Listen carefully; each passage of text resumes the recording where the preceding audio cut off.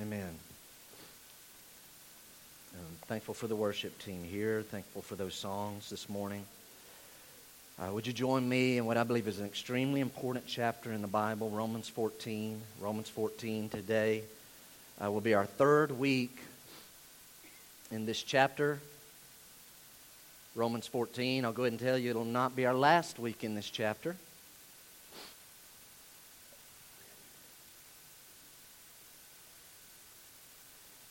In the Christian life, our love and our unity is always going to be threatened. I hope we understand that. If you've been here for the last 2 weeks, do you remember why our unity and even our love is going to be threatened? The reason is we have differences among us. But with all my heart, I believe Romans 14 is one of the most important chapters in Romans. So I'm sure someone's thinking, hey, let's just kind of think we got it. Let's move on through. Romans 14 will absolutely help us if we will learn what it's saying, really apply ourselves, and then submit to what it is teaching. Follow it. So I'm going to really ask of you, do not look at Romans 14 as unimportant, as unnecessary, or something we can just brush through quickly. This is extremely important for every church, every true church. And so we've not been preaching on just a few verses and moving through the chapter. It is one whole chapter, and I'm not sure exactly where it will finish. I know I have at least another message. It may be 2 more. I'll go ahead and tell you, it might be 2 more. I don't know yet. But today we will begin to look at the 4th main point. So for the 3rd week in a row, I want to read the majority of the chapter today. We'll stop at verse 20. Everybody there? You got your copy of the Bible ready? Or if you need to, look on the screen. Would you join me here? Verse number 1.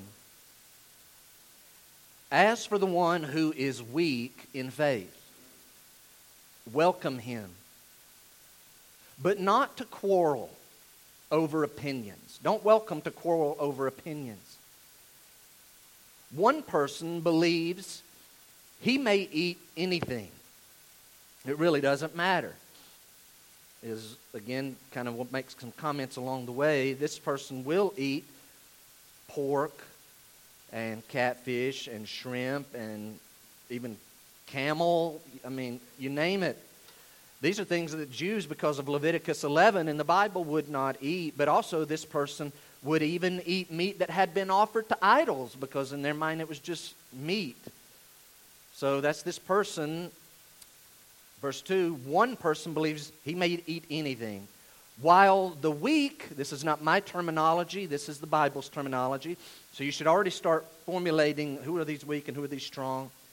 He says, while the weak person eats only vegetables. Now this would be the most extreme, and the weak in the faith would represent a person say, I'm not eating catfish and shrimp and pork and camel and not eating meat that's been offered to idols. They would eat other meats, but then some would go so far as to, I don't even want to take a chance. I'm just not eating any of it. I'm eating only vegetables. That would be the most extreme. Verse 3.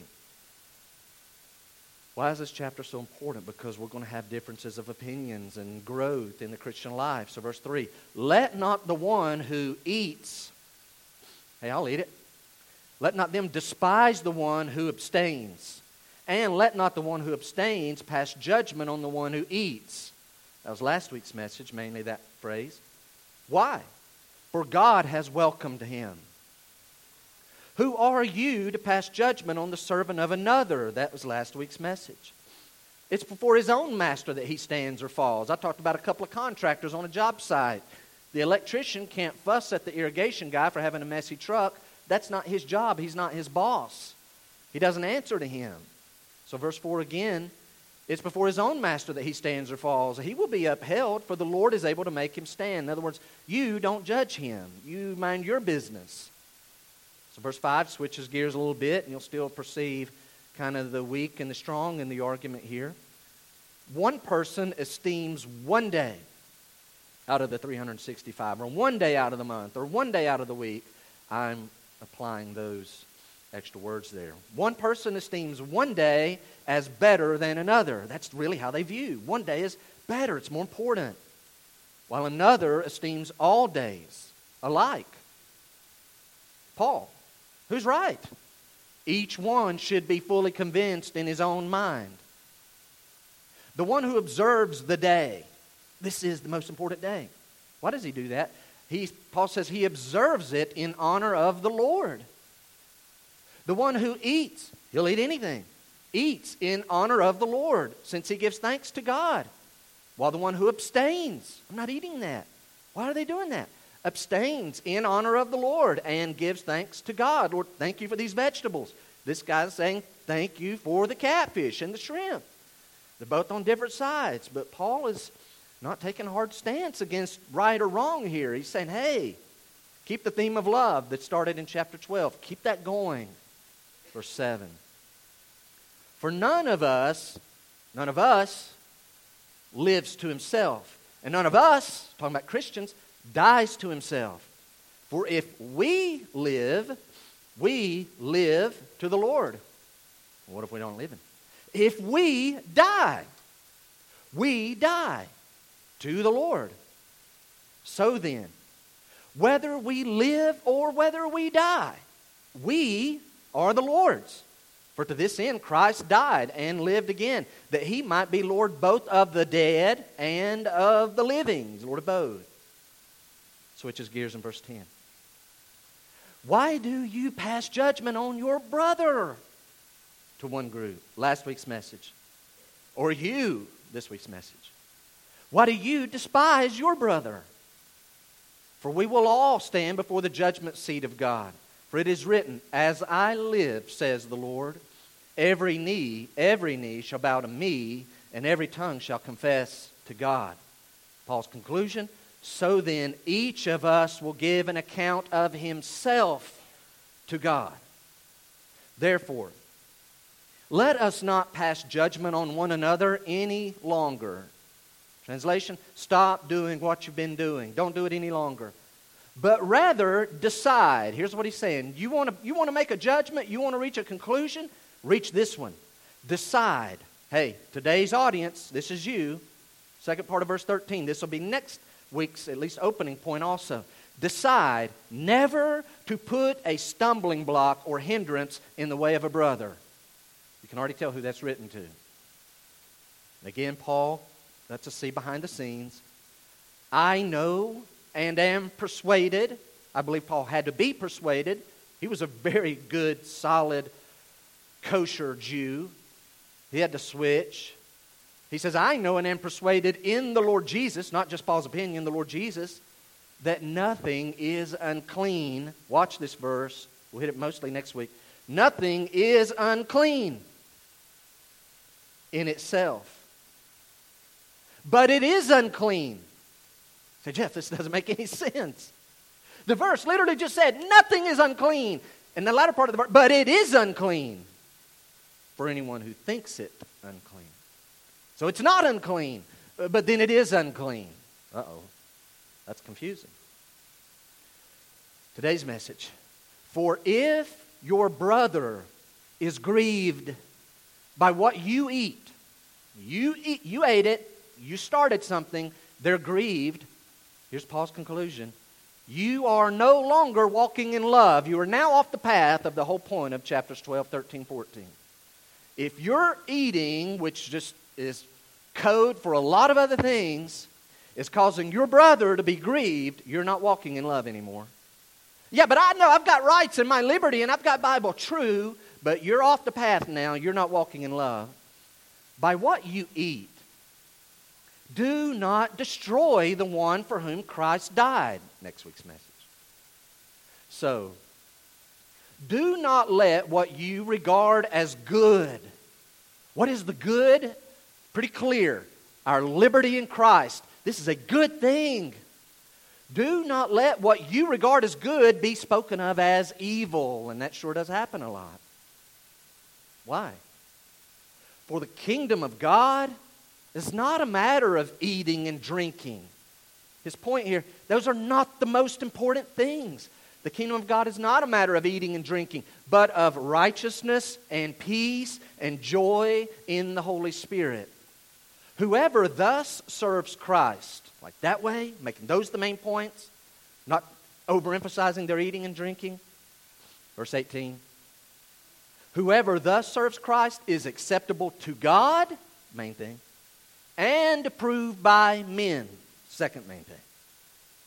So then, let us pursue what makes for peace and for mutual upbuilding. You're like, yeah, I like me being built up. We're supposed to be pursuing what makes for mutual upbuilding. Do not, one more verse, do not, for the sake of food, destroy the work of God. Everything is indeed clean. So it's clean, but it is wrong. Wait, you just said it's clean. But it is wrong for anyone to make another stumble by what he eats. Hey, it's not in your handout. Can we review real quickly? I know some of you were here both weeks. Some of you were here one of the 2 weeks. Let's review quickly the points we've made. We've seen these 3 things thus far. First week we saw this. Number 1, we defined the weak and the strong. Have you already picked it up? You picked it up? Here's the weak in the faith. These are not my terms.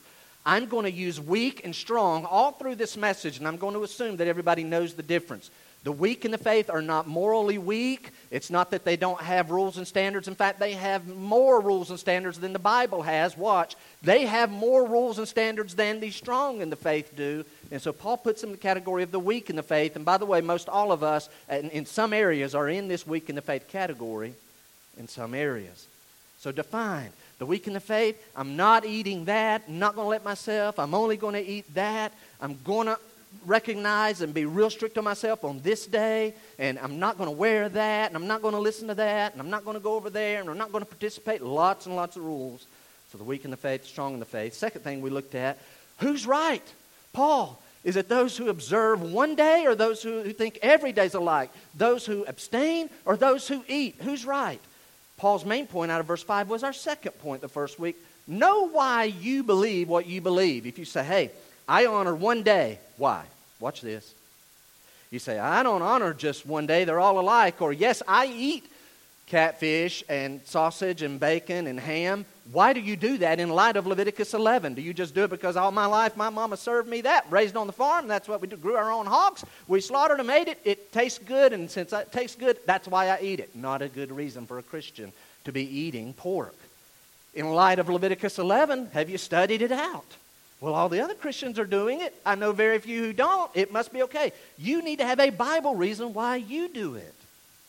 Looked at that last week. And last week, the message was one main point, and it was to the weak, and it's this. Hey, budge instead of judge. Budge.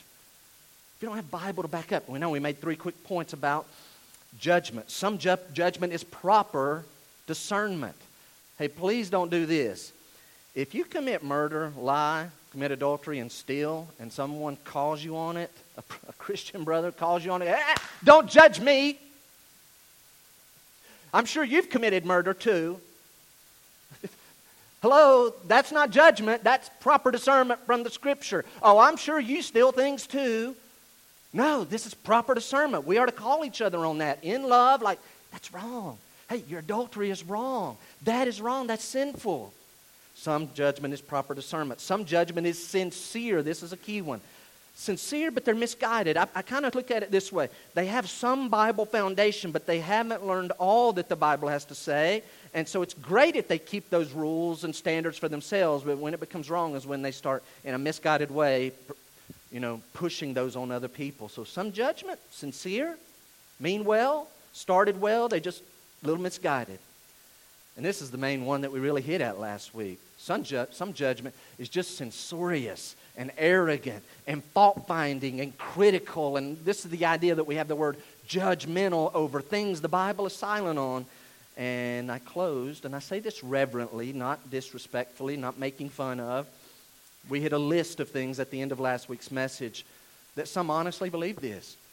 You can't be right with God and a man have hair longer than their man-made guidelines. And some use ears and collars and eyebrows as those guidelines. You can't be right with God in their world. Problem is the Bible's silent. Others we hit quickly. You can't be right with God and have a beard. You can't be right with God and women wear pants. You can't be right with God and be a good preacher and wear anything other than white shirts. And you're like, Jeff, where in the world did you get this list? Things I've heard, conversations I've had. Some of these are things I've believed myself in the past. Here's one. You can't wear denim to the church service. You have to have at least 3 church services. You have to have Sunday morning, Sunday night, Wednesday night. That's the only right thing. It's not just a matter of preference. I prefer churches that have 3 services. It is wrong not to have 3 services because that's what I've done all my life. It is just wrong. Except on Mother's Day. And if Christmas falls on Sunday.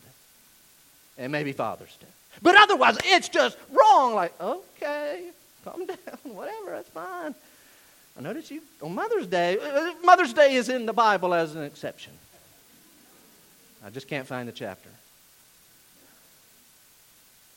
Some, honestly, in their hearts, ascribe our worship center as being like the tabernacle or the temple in the Bible, and like they apply these standards like the high priest going into the Holy of Holies. This is not what we're at. Your body is the Holy of Holies. This room is not.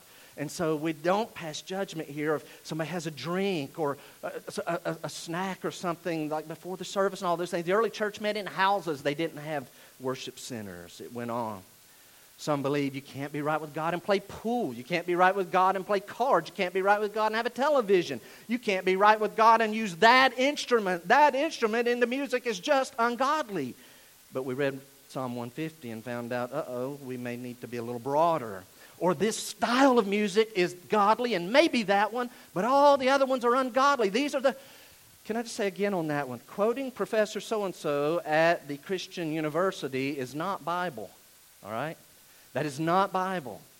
And some music guy and syncopation and things like that, it is not in here. If you find it, you let me know. And those are fine standards for a person, but when we start pushing them on others as spiritual versus unspiritual, that's where we get off track. It spilled over to translations. Some just one translation is the only one that's acceptable, but it's not in the Scriptures to be found. Some ascribe spirituality to paper and leather Bibles over electronic Bibles. And I'm telling you, if we had an open forum right now, we could easily rattle off 20 more from our experiences. Some ascribe spirituality to pews over chairs, though you won't find pews in the Scripture. Song books, you got to hold the song book better than screens. You don't find a handheld, necessarily song book as above screens, and on it goes. Listen carefully. This is a review. Those things are high on emotion. I've seen churches fight over those issues and make definement over those issues, which are at best third level, but most of them are just, frankly, opinion. Just opinion. High on emotion, low on Scripture. Don't judge. Don't judge. If that's your standard, that's fine. But if you don't have Bible, don't push it on others as a measurement of godliness and a measurement of fellowship. Now for today's message, Roman numeral 4. A word to the strong. So that was a word to the weak in the faith last week, this week, and next week. A word to the strong is receive instead of grieve. Receive instead of grieve. So the weak in the faith received one main exhortation, one main admonition. Don't judge. The strong in the faith, you don't get one admonition. I believe there are at least 4 things this text says to the strong in the faith, and I don't have time to hit all 4. I'm going to try to hit 3 today. 3 main things the Bible says to those who are strong in the faith. So as I just read the little list a while ago, and you're like, that's not, I'm not in any of those. Okay, maybe in those areas you're the strong in the faith. So what's the Bible have to say when you encounter those who are weak in the faith in those areas? Number 1, you don't have to go past verse number 1 to find it. Here it is. The strong should not avoid the weak. This is Bible. The strong should not avoid the weak. Verse number 1. As for the one who is weak in the faith, make sure you don't let them join your church. It doesn't say that. As for the one who is weak in the faith, welcome him, but not to quarrel over opinions. So first thing, strong in the faith Christian, don't always avoid the weak in the faith Christians. You think that would go without saying and sounds a little bit obvious, but it goes against what some in here, what you kind of feel. And here's how you can tell. Check yourself. You're in a church that you finally feel like it's right on some things, and you almost can, if you're not careful, have this attitude. Boy, I hope none of them that think those things are measurements of godliness and measurements of fellowship. I hope they don't come in here and ruin the good thing we've got going. Careful That's not the stance of the Scriptures. Well, can't they just stay over there and let us have our liberty in Christ? No, welcome them. Now, I'm just curious, how many of you have at least one brother or sister, or brothers and sisters, or brothers and multiple sisters, whatever?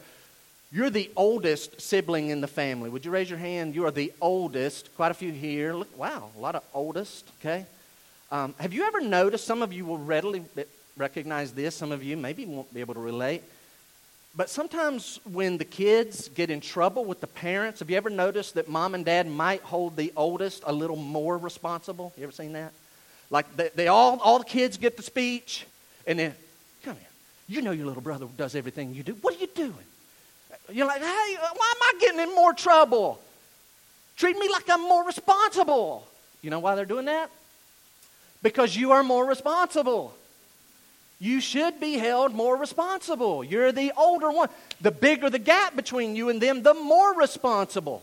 Did you seriously lead them into doing that? Knowing that we said, well, they kind of started it, and you're the follower. I thought you was the oldest. So, Jeff, what's your point? Listen, we've read this text 3 weeks in a row now. This is what I've deduced. This chapter places much more expectation on the strong in the faith to welcome the weak. Paul has much more to say to the strong in the faith than he does to the weak in the faith. And he tells them, welcome them, but not to quarrel over opinions, not to straighten them out. Okay, we will let them come, but boy, I'm gonna give them the speech. So the idea, don't do this. By the way, I'll tell the weak in the faith, don't do this either. So you got weak in the faith, and they're going to these churches with all these rules and standards that are not in the Bible. I hope none of them take an attitude of, here comes that family. They don't have our standards. I hope they don't stay long. They probably won't if you have that attitude. Likewise, to the strong in the faith, don't take the attitude. You say, what's the point of verse number 1? As for the one who's weak in the faith, welcome him, but not to quarrel over opinions. What the Bible is saying, watch, welcome the weak in the faith right where they are. Right where they are. John R.W. Stott writes the following. He says, this verse 1 means, quote, to welcome into one's fellowship and into one's heart. It implies the warmth and kindness of genuine love. What if we applied that? So here's ones who have more rules than we have. Welcome them into the fellowship. Welcome them into our heart. It implies a warmth toward this person, a kindness toward this person that flows out of genuine love for them. Have you noticed the last few weeks? 5 times in chapter 14, 5 times Paul reminds us, we're brothers. You're brothers. Welcome your brother. Yeah, but they're weak in the faith, brother. But they're your brother. If you always avoid them and push them away, how are they ever going to grow if all they ever have are those people who are constantly telling them the same things that keep them weak? They need to be around you. Welcome them. Don't avoid them.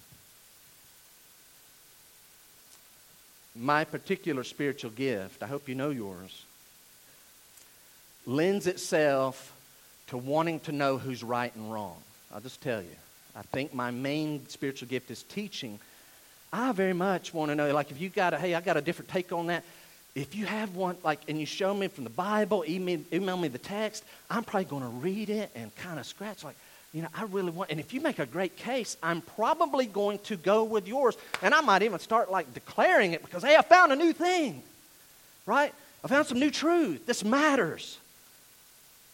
But watch. So I'm all about who's right and who's wrong. But sometimes disagreements are less about right and wrong, and they're more a reflection of levels of growth. And I think that's what Paul's trying to get across. Hey, but who's right and who's wrong? Hey, hang on, Jeff. Just calm down, buddy. Let's not worry so much about who's right and who's wrong. Let's acknowledge there's levels of growth. Okay, all right. Now hear me. Some doctrinal issues are clear from the Scripture. They're black and they're white. It's right there in front of us. But even then, when the Bible is clear, the strong in the faith honestly need to pray to God, God, would you give me some wisdom to know, watch, how I should correct the weak in the faith and how quickly I should correct the weak in the faith. God, would you give me wisdom? I see that maybe they don't know some things that the Scriptures have said, and they're only seeing that, or they've drawn up something completely, just totally man-made, totally random. And it goes against what they're saying. Lord, how quickly? Now, I want to give you a quick hint. You guys remember a few weeks ago, you remember this? We talked about doctrines that are primary, secondary, and tertiary. I'm going to propose to you, the closer a doctrine is to primary, the more quickly you should correct the weak in the faith. If you're living life with each other and you start asking someone, hey, tell me about your relationship with the Lord, and they say, oh, it's good, and hey, are you a Christian? Oh, yeah, I'm a Christian. I'm talking about people right in here. Hey, that's great. What makes you think you're a Christian? Well, and they say, well, because I go to church. And okay, well, but when you stand before the Lord, why is He going to let you into heaven? If you hear this, well, I got baptized when I was at such and such an age. I go to church. I give some money. I read my Bible. And I've stopped using bad words, and I'm trying to do some clean living. That person needs corrected very quickly, the truth in love. That's not like, oh, okay, well, it's good to have you. That person's on their way to hell. That's urgent. They're ignoring the primary things, that salvation is by grace through faith. But if someone differs with you on spiritual gifts, and they differ with you on church leadership and church government and things like that, that's not something that, okay, let's immediately start jumping in and correcting one another. Let's just kind of live it out, and let's both keep reading the Scriptures. Note this. Sometimes the right thing to do is just keep loving them, keep spending time with them, letting them grow. If I could tell the strong in the faith this, keep the lines of communication and fellowship open with them. It's the only chance they really have to grow, unless they're really good at reading the Bible for themselves and letting the Scripture speak for themselves. Otherwise, they're going to stay stunted the rest of their life. Briefly, before we go to the second point, here's my story. I was saved in the late 70s. My grace awakening, my understanding in some areas, happened in the early to mid-90s. I'm going to tell you how it happened. Two main things. Ready? Through my pastors teaching and preaching, God started revealing I'm way off on some things. I have some wrong beliefs. I have some wrong stances on issues.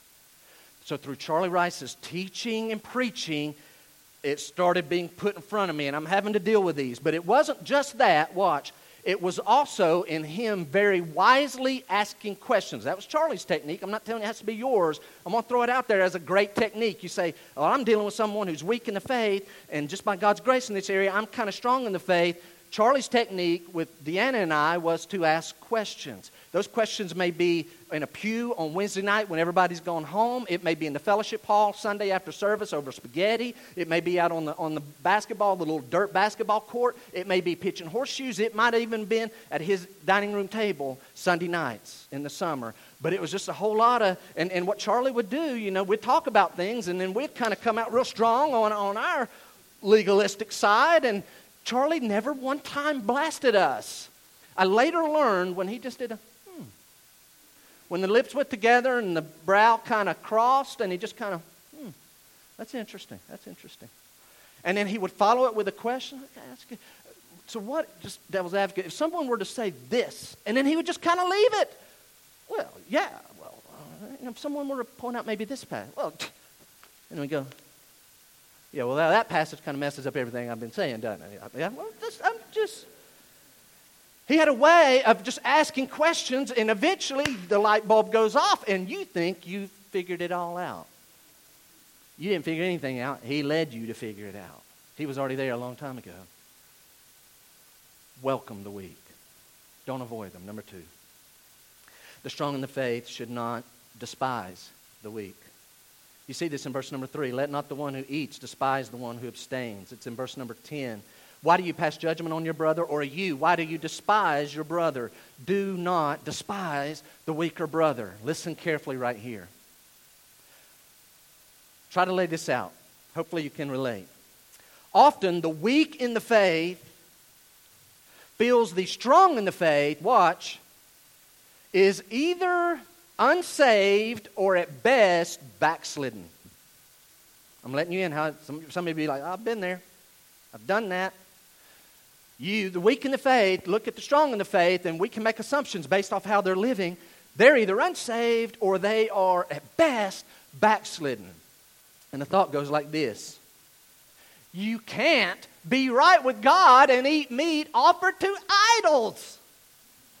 Duh. Here's what they say. Just listen to what I said.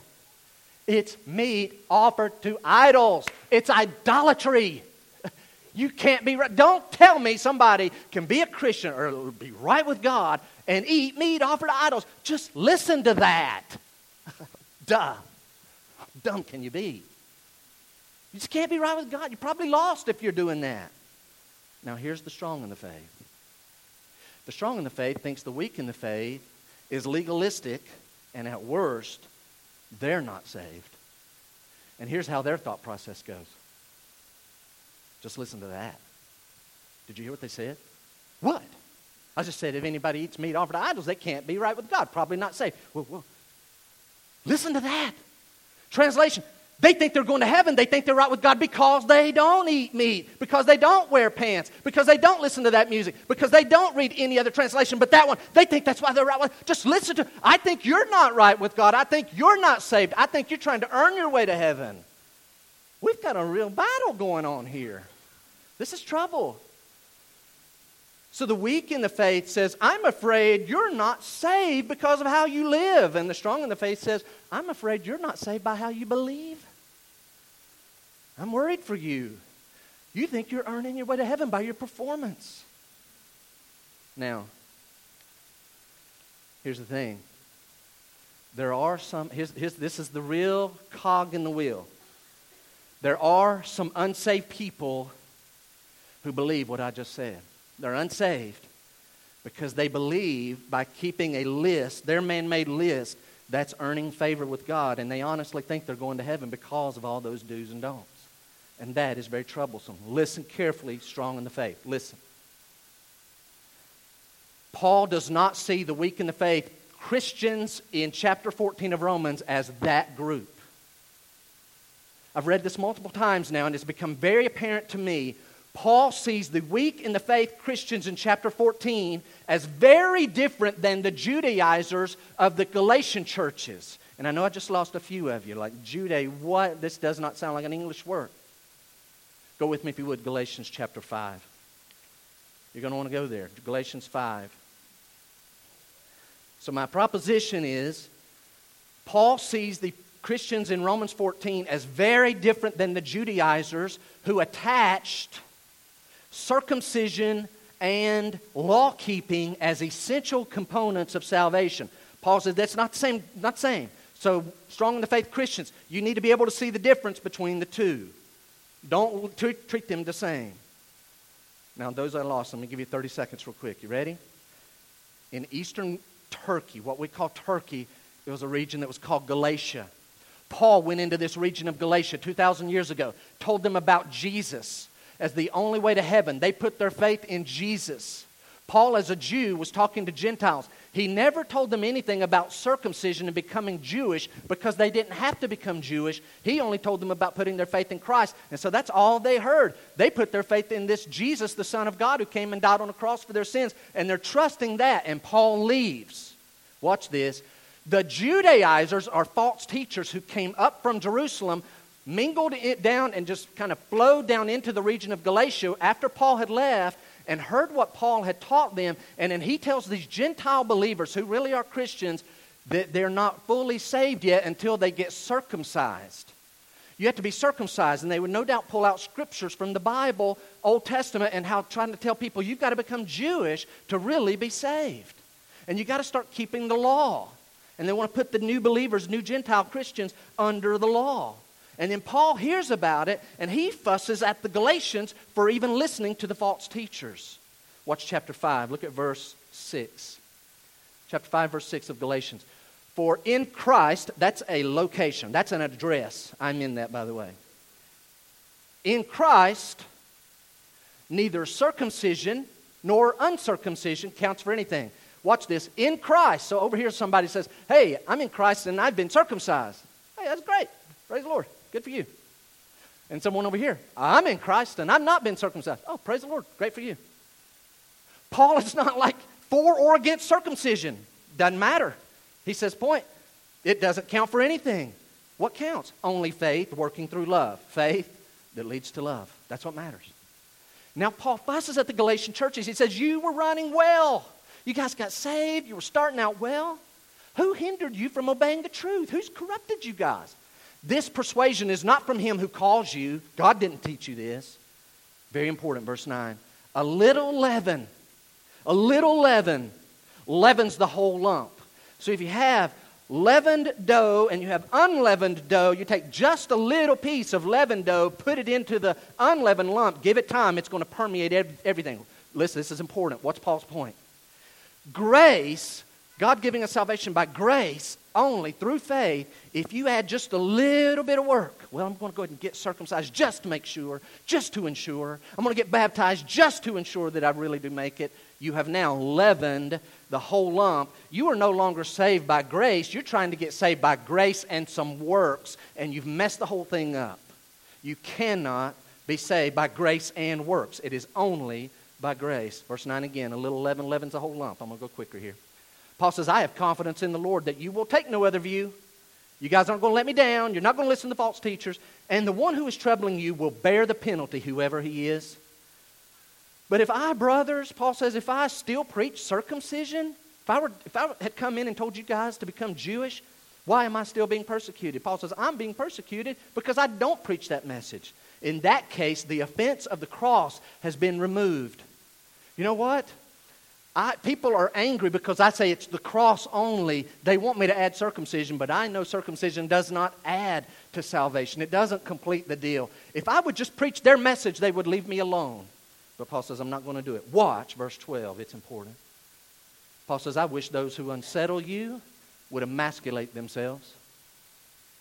He says, you know what? I'll tell you my opinion about this. And I said, Jeff, what does that mean? They were talking about circumcision, which is taking a knife to males and cutting away part of them. Paul's attitude, I'll tell you what I wish the Judaizers, those false teachers, I'll tell you what I wish they'd do. I wish they'd just mutilate themselves. While they got their knives out for you, I wish they would just, excuse me, this is reality, I wish they'd just castrate themselves. Paul, that's some strong language. This is fiercely opposing wrong teaching. Oh, it gets worse. Watch chapter 1. Chapter 1. You're like, man, that sounds pretty strong. I don't know that it can get worse than that. That sounds pretty brutal. He's got some real bad intentions for these people. Galatians chapter 1, look at verse number 6. He's again fussing at the Galatian churches. I am astonished that you are so quickly deserting him who called you in the grace of Christ and are turning to a different gospel. Not that there is another gospel, but there are some who trouble you and want to distort the gospel of Christ. You distort something when you change its original form. They've come after Paul and they've changed the original form. Paul says, listen, Galatians, even if me and Titus and Timothy, Barnabas, Silas, if we or an angel from heaven should preach to you a gospel contrary to the one we preach to you, the one we've already preached to you, let him be accursed. As we have said before, Paul says, in case you didn't get it in verse 8, here it comes again. So now I say again, if anyone is preaching to you a gospel contrary to the one you received, let him be accursed. You say, what's this accursed mean? Like, I pronounce it. Curse on you. No, here's what it means. Let them die and go to hell. You say, that's terrible. Here's Paul's attitude. I would just as soon false teachers who are attaching works and circumcision and all these things to grace salvation and ruining it and distorting it, I just assume they go ahead and die now and they can go ahead and go to hell earlier rather than corrupting and perverting people's teaching and causing more people to go to hell. Just let them mutilate themselves and then let them die and go to hell. And you're like, Paul is really mad. Yeah. There is a time to oppose false teaching, but watch, back to Romans 14.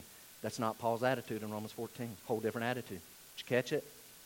What's he have in Romans 14? Grace, patience. Now here's what's hard. We can't see a legalistic person's heart. Hey guys, I'll just tell you straight up. We'll get to heaven and there's going to be some people missing who had lots of rules. And the reason they're going to be missing is because they were trusting their keeping of rules. But we don't know their heart. Please hear what I'm about to say.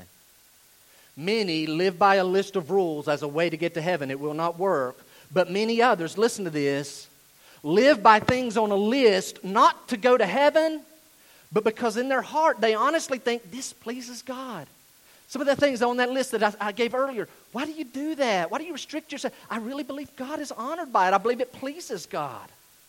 Can I say this? Praise the Lord for that person. They want to honor and to please God. I think Paul is telling us 3 things to the strong in the faith here. Number 1, don't despise them. They're just uninformed. Number 2, don't get arrogant. You say, I have knowledge of liberty in Christ.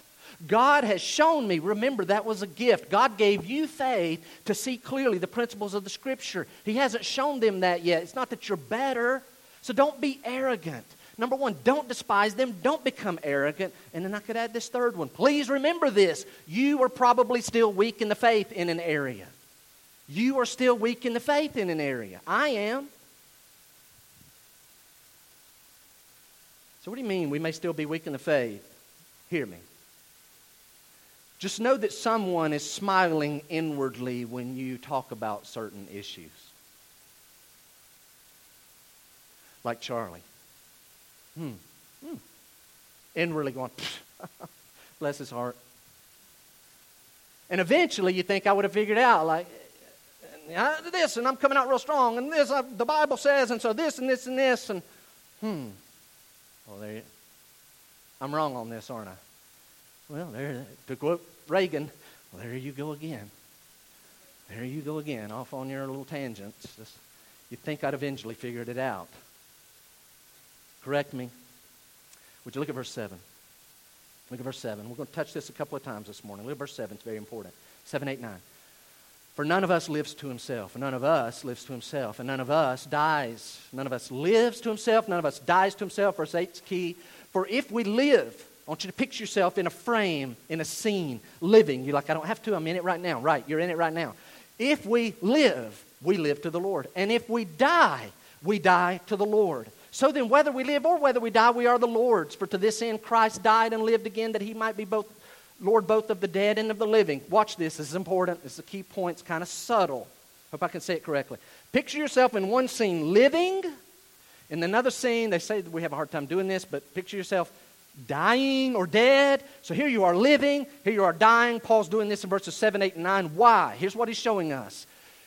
I need you to understand you can glorify God when you're living, and you can glorify God when you're dying and dead in the next life, though your body's still here. You can glorify God here, you can glorify God here. Paul, what's your point? What's the whole point? Got that.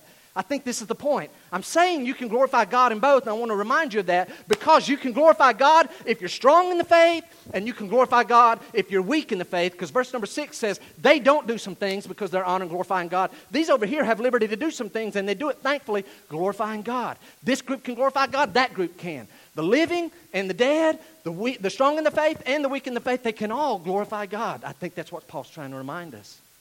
It goes like this. The strong in the faith, that's you this morning, Christian. Could you honestly say, you know what?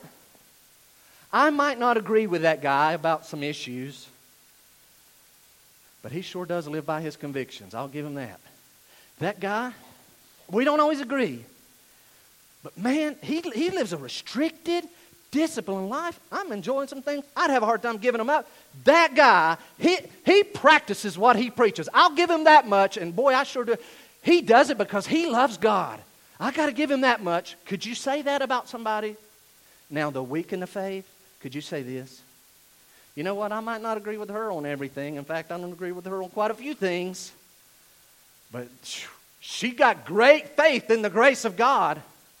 She really thinks God is so gracious that he's okay with that. And I tell you another thing about that lady. She knows her Bible. She pulls out some stuff I hadn't even looked at. And man, I got to tell you, she knows her, and she's really gracious and patient with me. We don't agree, but I can at least say that. And boy, God's on her life. Can we not do that? Man, that guy's disciplined. He's willing to sacrifice. Praise the Lord for him. That one there, disagree. Boy, they sure do know the Lord. And man, they can just rattle off those passages. And it's like, wow, praise the Lord. Now look quickly at verse 10. Our point here is don't despise. Verse 10, why do you pass judgment on your brother, or you? Why do you despise your brother? We will all stand before the judgment seat of God. Everybody should have heard that. It's personal. It is written, as I live, says the Lord, every knee shall bow to me, every tongue shall confess to God. So then each of us will give an account of himself to God. Listen, criminals, don't judge each other. Contestants in a sport, in the Olympics, contestants don't judge each other. Who judges? The judge judges. The judge judges. Jeff, what's your point? Weak in the faith. You who have the rules, you need to understand this. God is not going to judge them by your list. Sorry, He is not going to judge them by your list. Strong in the faith, you need to hear this. God is going to judge you by your greater level of knowledge, not by their lesser level of knowledge. And both need to understand God's going to judge both by how much love did you extend to the other. So He's not going to judge them by your rules. So you need to not do it. God's going to hold you to a higher standard. You've seen more. You know more. His grace has turned the light on for you more. Both, you better love each other. That's your brother 5 times in the chapter. This is your brother. Third point today. Not only should the strong not avoid the weak, and the strong should not despise the weak, but the strong should not grieve the weak. The strong should not grieve the weak. Would you look at verse 15? Verse 15. For if your brother is grieved by what you eat, you're no longer walking in love. Everybody see that? If your brother. Now, I'm going to step back. I wouldn't die for this, but I believe strongly in this. You ready? You got to pay attention here. Ready? I believe the word grieved has 2 meanings or applications. One will be next week, and one is this morning. If your brother is grieved, so we know we're not supposed to avoid, we're supposed to welcome. We're not supposed to despise. We should appreciate the strong points of this person and be patient with them. What is this grieved? I think it has 2 ideas behind it. Both are in the text in other places. Here's grieved. Here's number 1. It means to be offended in a way that breaks the peace between you and them. Our actions can grieve them means, we've offended them, and now the peace has been disrupted. The second kind of grieved is even worse because it means that our actions are going to cause a reaction in them, and they're going to go do things based off of our actions that's going to cause them to stumble, and could I say start a downward spiral spiritually where they really hurt themselves, and the Bible uses words like destroy. So one, we'll look at this point, don't grieve them, don't offend them in a way that just breaks the peace. And man, you've broken off fellowship with them because of your actions, insisting on your actions. Next week will actually be even worse because, they're using our actions to do something that really is bad for them. Verse 7 again. I said we'd look at this a couple of times. Verse 7. I believe verse 7 has an interpretation, and I believe it has an application, or really I could say it, and I probably if I could go back and redo our notes, I might would do it this way. I think it has a primary interpretation, and I think it has a secondary interpretation. I want to read it again, and I'll give you what I believe is the primary and then the secondary. Here we go, fast. Verse 7. For none of us lives to himself, and none of us dies to himself. For if we live, Christians, we live to the Lord. And if we die to the Lord. So whether we live or whether we die, we are the Lord's. For if we live to the Lord. Here, guys, listen, it's subtle again. I think this verse's main interpretation is this. A Christian's main concern above everything else is, what does the Lord think? This is how we live. He's the Lord. Whether I'm living, whether I'm dying, whether I'm strong, whether I'm weak, I'm answering to the Lord. I want to know, what does God think? That's the main thing. That's the overarching, what does God think? Now here's the application, really better would have put it, secondary interpretation is this. It's to the strong in the faith, and it goes something like this. Hey, you strong in the faith, be careful how you live. So rule number 1, be careful how you live because God's opinion matters most. But also be careful how you live because how you live affects other people. No one lives to himself. No one dies to himself. I don't think that's the primary. I think that is the secondary. Strong in the faith. Be careful how you live. You might grieve someone else. It's this. Love. That's what we're after. Say, Jeff, I'm with you all the way this morning until this point, and I just don't agree with this because of Galatians chapter 5. We'll probably look at Galatians 5. Make sure you rightly divide Galatians 5:1 and apply it correctly because I believe this is true. Love lives with others in mind.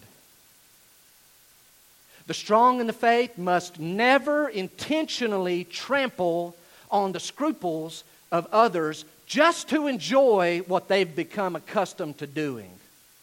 Hey, I've been doing this. I know it's not unclean. They can get over it. That breaks Romans 14. I'll say it again. The strong in the faith must never intentionally trample on the scruples of others just to enjoy what they become accustomed to. And if we could summarize it, you want to write this note. A Christian should love others more than their rights. But I got a right to that. I know the Bible. There's nothing wrong with that. They've been saved how long? 3 years, 3 months.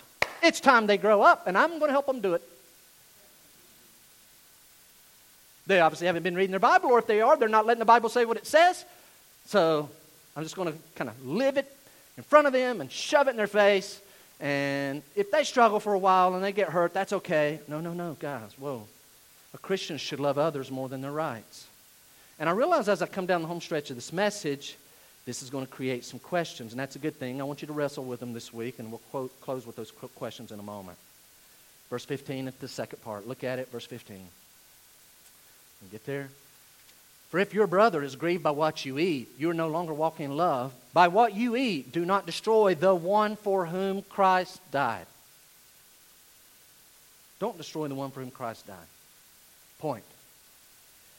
Christ loved that brother or sister enough to die for them. Do you love them enough to give up a luxury of liberty? Do you love them enough? You're like, no, I need my liberty. Okay. You're breaking from Romans 12, 13, 14. MacArthur words it this way. He says, this is important, our Christian liberty is vertical before the Lord. So where's our liberty? It's before the Lord. The Lord knows there's nothing wrong with it, and you know there's nothing wrong with it. It's between you and the Lord.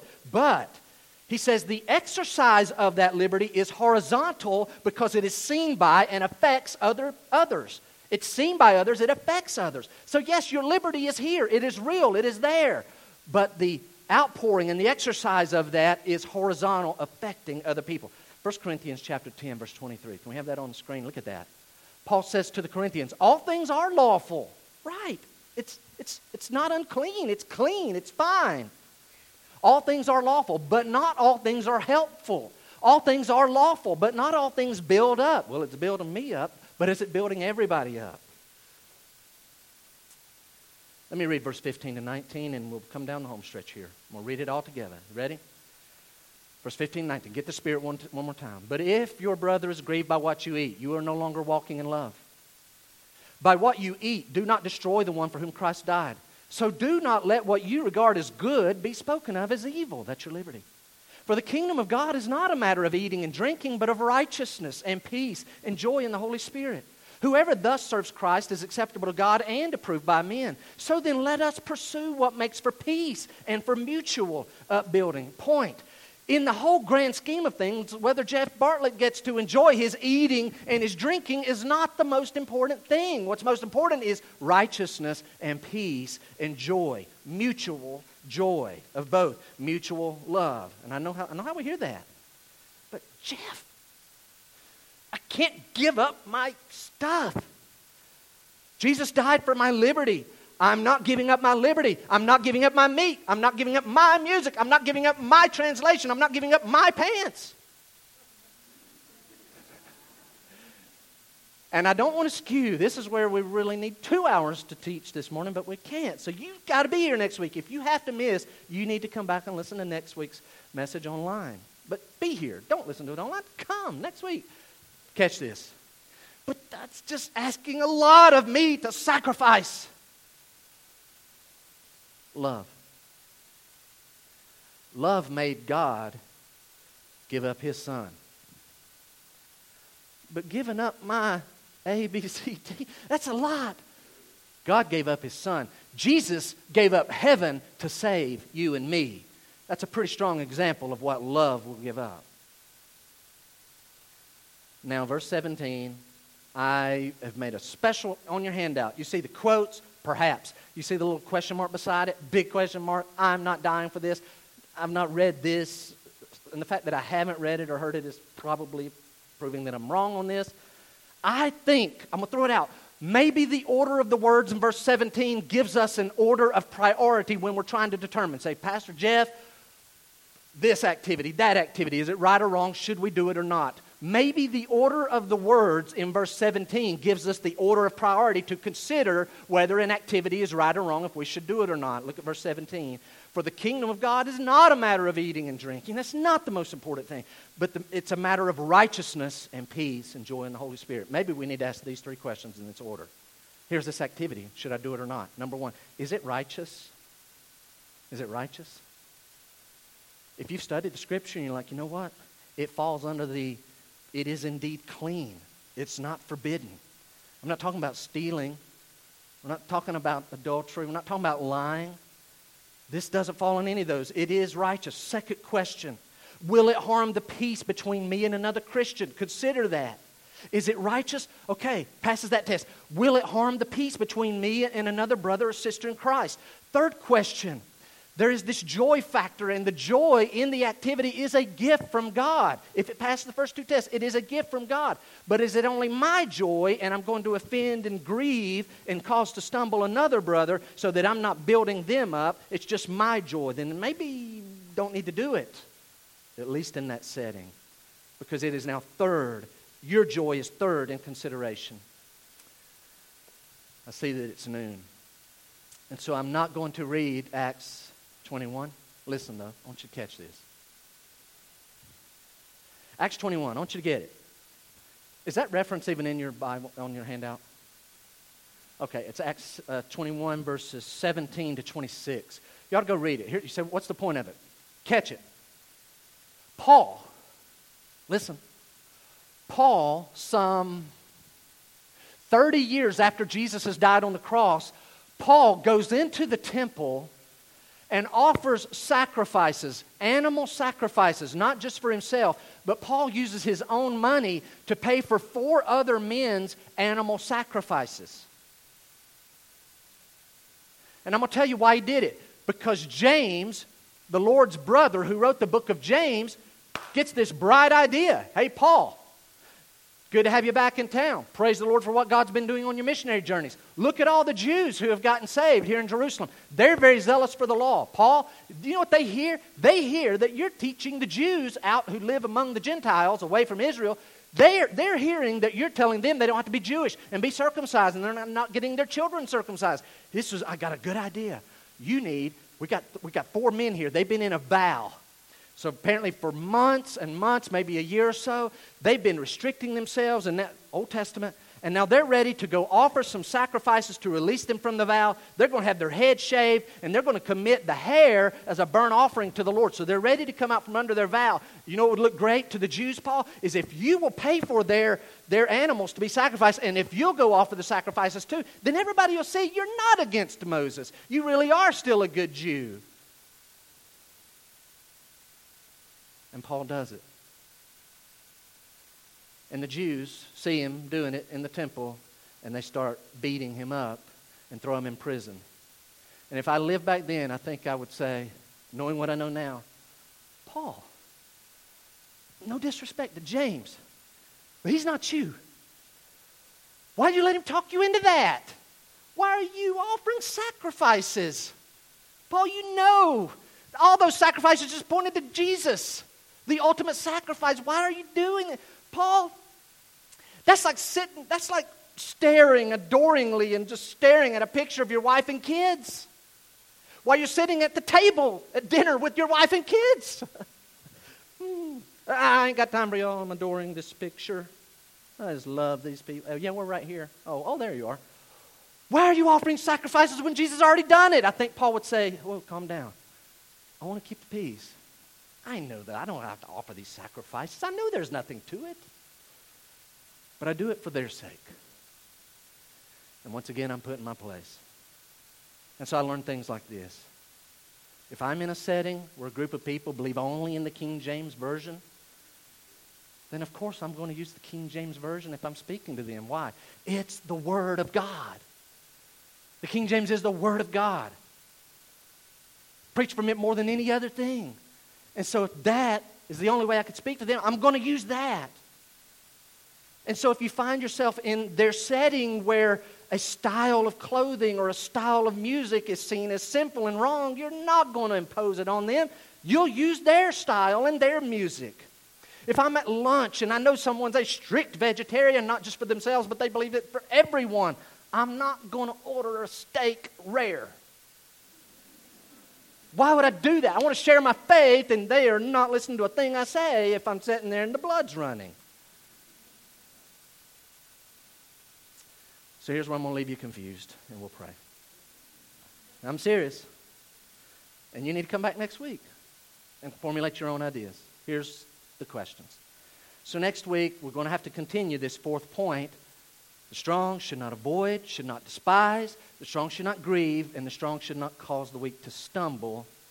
But in all of that, we have to ask these questions. I'll leave you with this.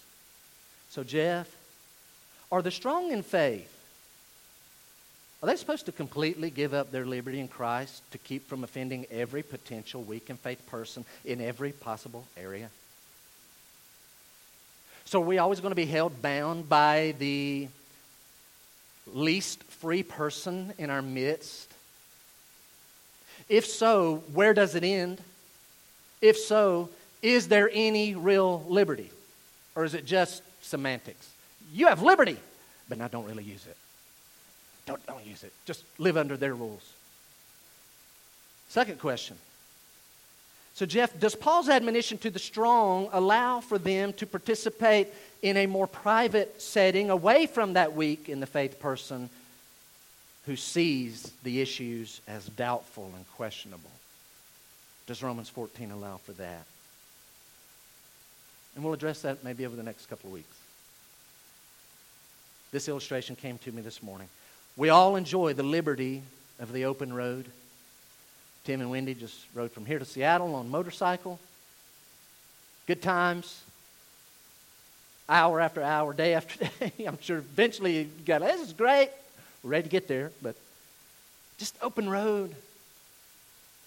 Everybody's going your direction, about the same speed. Don't you like that? No pressure. Woohoo! This is great. We're all going the same direction.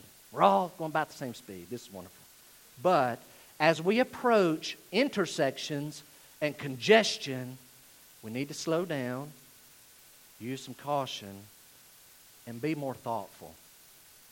Hey, I'm with you. I love liberty in Christ.